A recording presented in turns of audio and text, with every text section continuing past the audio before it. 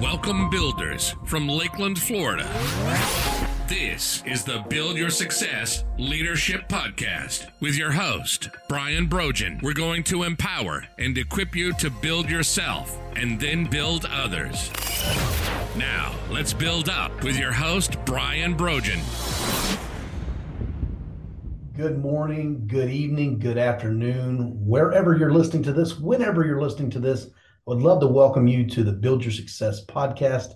Hey, listen, I have a special treat for you today. I'm going to share with you one of our membership Voices for Leadership interviews. So this is our book we created last year, the Voices for Leadership series, and where we interview our authors in a membership site, and you get to hear from them. We're going to hear from Brian Covey today. We interviewed him back in September about his chapter on leadership. So enjoy this sample of our membership site.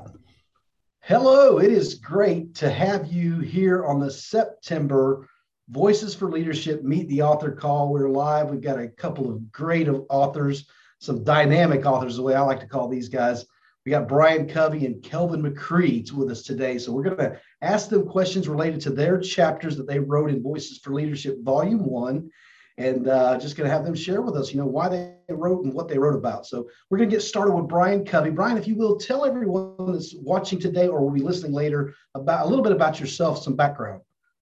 Yeah, so I grew up in Memphis, Tennessee, and I was fortunate. Both of my parents worked. My mom was in the city. My dad's a psychologist and actually changed careers about midway through in his late 30s. And that kind of birthed my entrepreneurial coaching journey that was something I saw my dad go through and almost reinvent himself. And so I share with people my background from there was sports, and then moving into not being able to get a job in 2001, dealing with the financial collapse and all that, didn't know what I wanted to do. And I was fortunate enough to find somebody that believed enough in me, gave me a chance and a shot. And that's why I kind of do what I do today, is to give other people a chance and an opportunity. And I look for athletes, people that are coachable. And that leadership journey has taken me now 21 years in the mortgage and real estate space to make some wonderful connections, but also learn a ton of lessons. I've seen a lot of different markets and a lot of success. And also, I was in it, 07, 08, lost it all like many people, and learned to start over. So that's been some of my leadership journey. I'm hearing a lot of learning from failure and getting in the position where you're trying to learn and learn from those mistakes, learn from those failures. It's just something that I hear recurring when I interview leaders in this industry. But let's get started with your chapter. You wrote about leadership. I mean, of course, it's the Voices for Leadership book, and that's your title. So you did good with that. First of all, how many team members are in your organization? I wanted to cover that so people get the context. Yeah, right at 5,000 team members now, and did a little bit over $100 billion in mortgage originations last year. So I think you have the qualifications to lead. So let's talk about some techniques you use to develop leaders in this organization and outside, because I know you're doing stuff outside the organization as well. For me, it started with a vision. I think a lot of us, we jump to like, what do I need to do? And we think about tasks as we're all task-based, or what's the next step I need to do? And I took a step back a few years ago, and I realized there was this void and there was a gap that existed in leadership. And there were not intentional structures. There weren't intentionality around how do we develop leaders. We typically promoted the best producer. Well, the best producer may not be the best leader whatsoever. They may not be qualified at all. They may be qualified over here. And now I've derailed their career and promoted them into a spot where people talk about the right seat on the team, right seat on the bus, however you want to phrase it. And we developed a vision that's really pulled us forward. And that is leaders that created the leaders that created the leaders. That's what we wanted to do. And to create them, for me, I use that word intentionally I think leaders are not born. They are made through hammering, sharpening the saw, all these things create leaders. And leaders, in my opinion, have gone through the tough times. If you're a leader, imagine you're a leader of a military and you only dealt in peacetime. What happens when you go to war? You're probably not equipped. You don't know how to deal with things that move at a different pace and what's happening there. And so that's been our philosophy. And we've brought people in. We've been very intentional building our organization. We've promoted a lot from within. Because if someone does well there and they buy in and they believe what we believe, I've found it easier to then move them into a larger leadership capacity and then give them more responsibility and lead more people. Then they know their job is to create the next group of leaders. Brian, I like that. The fact that you create a vision that's not task based, but it's a mission statement, and people understanding that. In fact, when I work with corporations and try to get them to develop a vision statement, I'm like, this is what we're going to point people back to when they get off course. And so it's so important. I see Wes Doves on with us today. And Wes and I had this conversation last week about how some people don't have experience. They just flat don't have, and you can't train experience. You have to experience. You have to go through some of those hard times. So we talked about that, how you're using these techniques to develop these leaders and point them back to the vision.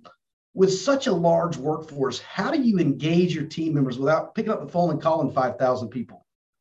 That's probably the biggest challenge I face every day is who do you get to? And then how often, what's the frequency and kind of the rhythm of what we do? And that's changed for us.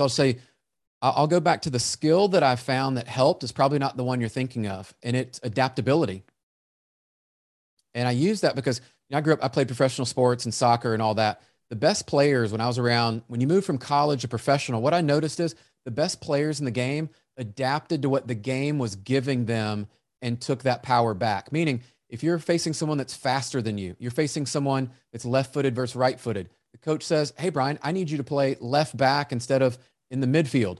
How do you adapt and respond to what that environment and that culture now is in this market in 2022? Look, it's very different than 2020 and 2021. And so I look at the starting point should be around adaptability. And then from there, I think you can start to move through and make decisions. So into the communication, I'll kind of take you through that. We recently adapted and we realized we need to increase the frequency at which our team was meeting. There's been a lot of things in the news. There's a lot of market news. The rate of change is happening faster than we're all experiencing. When the rate of change is happening faster, your communication should be more often. That's just a pretty easy thing. Like think about a rubber band. You can kind of pull it. When it pulls too tight, it's going to snap. And I think in this market, people can mentally break if you're not communicating with them enough. And so I use a mixture of our team call like we have today that we'll huddle up with everyone in sales, operations, support staff within our smaller unit. From there, then they'll take that call and they'll have smaller units, right? You think about, I'm a big fan of like Jocko Willink and Extreme Ownership, Dichotomy of Leadership. And you think about that, I've taken some of those strategies of the unit we want to create really small, but I start at the top and then communicate that very clearly. What's everyone's role through that so they know what they're going to take back. And then don't lose sight of the importance of the one-on-ones. In most any given day, I probably have at least 5 one-on-one touches.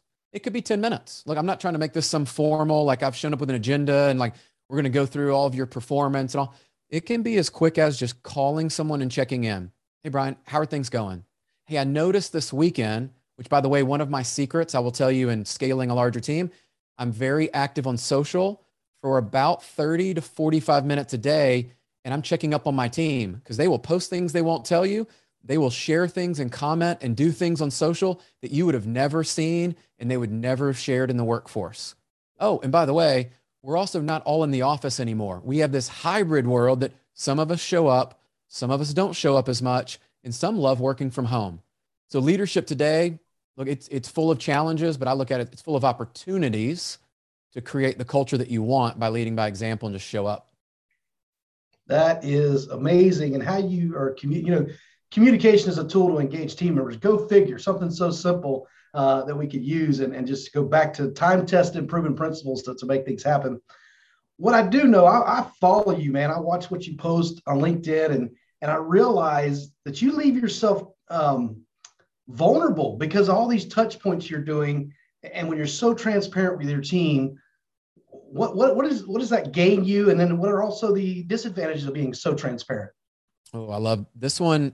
I recently became more clear on it. I will say I took the action before I really knew what maybe the potential outcomes and the benefits would have been. And they say that any great leader, you have to stand for something or you really don't stand for anything. And so I took a position of, I'm going to show up with the intention of one, I'm going to share things that I'm learning, things that I believe, and that's going to attract people to our organization that are like-minded, that want to be part of an organization like ours. It's also going to, in a way, communicate to team members that I don't get to speak to for a week, 2 weeks. Some of them I won't speak to directly. So how as a leader do you communicate with your team when there's so many and they're in different markets? I found social, people tend to engage there. And so that was my first part of doing that. The other side is what I found out is there's people that don't like what I post. They don't like that I'm vulnerable. They don't like the fact that I will take a stand on something and share things. They don't like the fact that, you know what? I'm not the person that's going to jump into the political warfare and the things that people are sharing. Those are not my lanes. I stay in my lane and I communicate what I believe and very passionately, which again will repel some people. I think that's important for an organization of who are you for and what are you against? And when you can communicate that, social's helped me because here's the interesting byproduct that no one told me would happen.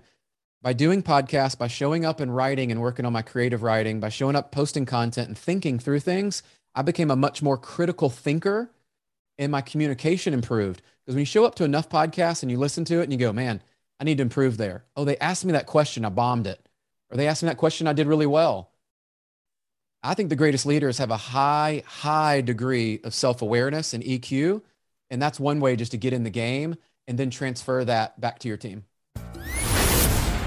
We hope you're enjoying today's podcast. This podcast is sponsored by Build Consulting Services. Are you ready to reduce workplace conflict, reduce employee turnover, and increase your productivity? If you're ready to put Brian to work for your company, give him a call at 863-800-9658 or email him at brianb@buildcs.net. Now, back to today's episode.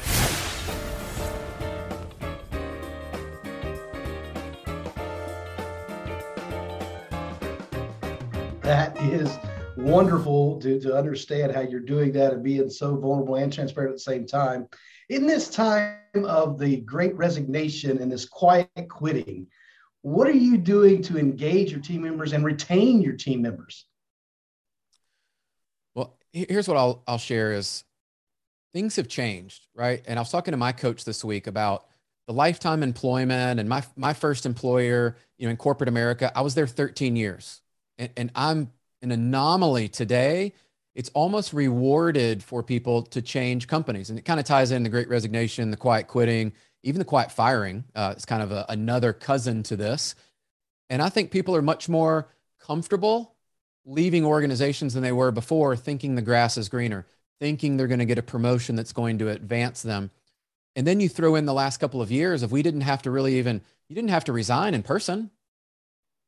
Most of that was done through social media, text, maybe an email. And I think it's made people rethink. And I'm having to rethink some of my beliefs of, I thought I would go to one company and I would stay there for a long time. Well, in 21 years, I've only been at 3 organizations. And so what I share with people is, as we go through this, why are people leaving? And I would challenge we'll call it a limiting belief, because I think it's a limiting belief for me and some other leaders of, I no longer believe that people only leave organizations because of the leader. I've had people leave, and there's been several other driving forces throughout this hybrid workforce, throughout compensation, throughout other things, that while they weren't directly tied to the leader, they somewhat were. But I would share that because it got me to think about, why are people staying with our organization? Are we providing a culture that is giving them what they're looking for? By the way, it probably is a great time to check in with your team members and ask them, hey, why did you join and why have you stayed? Because you've had an opportunity to leave for plenty of sign-on bonus. You've had chances to leave. If you're not surveying your team, which is one thing we do, is kind of like the tool to find out, you should find out what's there. And so last part, I'll kind of put a bow around it. Why it matters for all of us is, I think we need to be open to the fact that some of this has become very culturally normal, that people can leave a job and leave another job and leave another job. And it's gotten to the point where I think it's become easy to do it. It's become easy.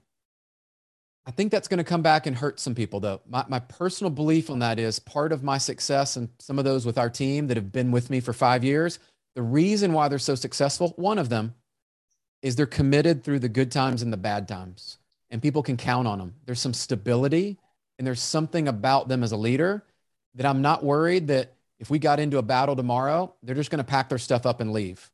That's who I want. And again, I took a stand for it, and that does repel some people, because in our industry, 18 to 24 months is the normal cycle to leave. And I don't want that at our company. That's not something I'm for. Brian, I love to hear this, and putting a focus on the people that are staying. Hey, why are you staying? Because So much focus is on the people leaving, but we need to think about, and the people that are so loyal. You know what? If you're trying to give bonuses to people to come in, what about the people that have been with you for so long and done such a good job? I think that's a great idea.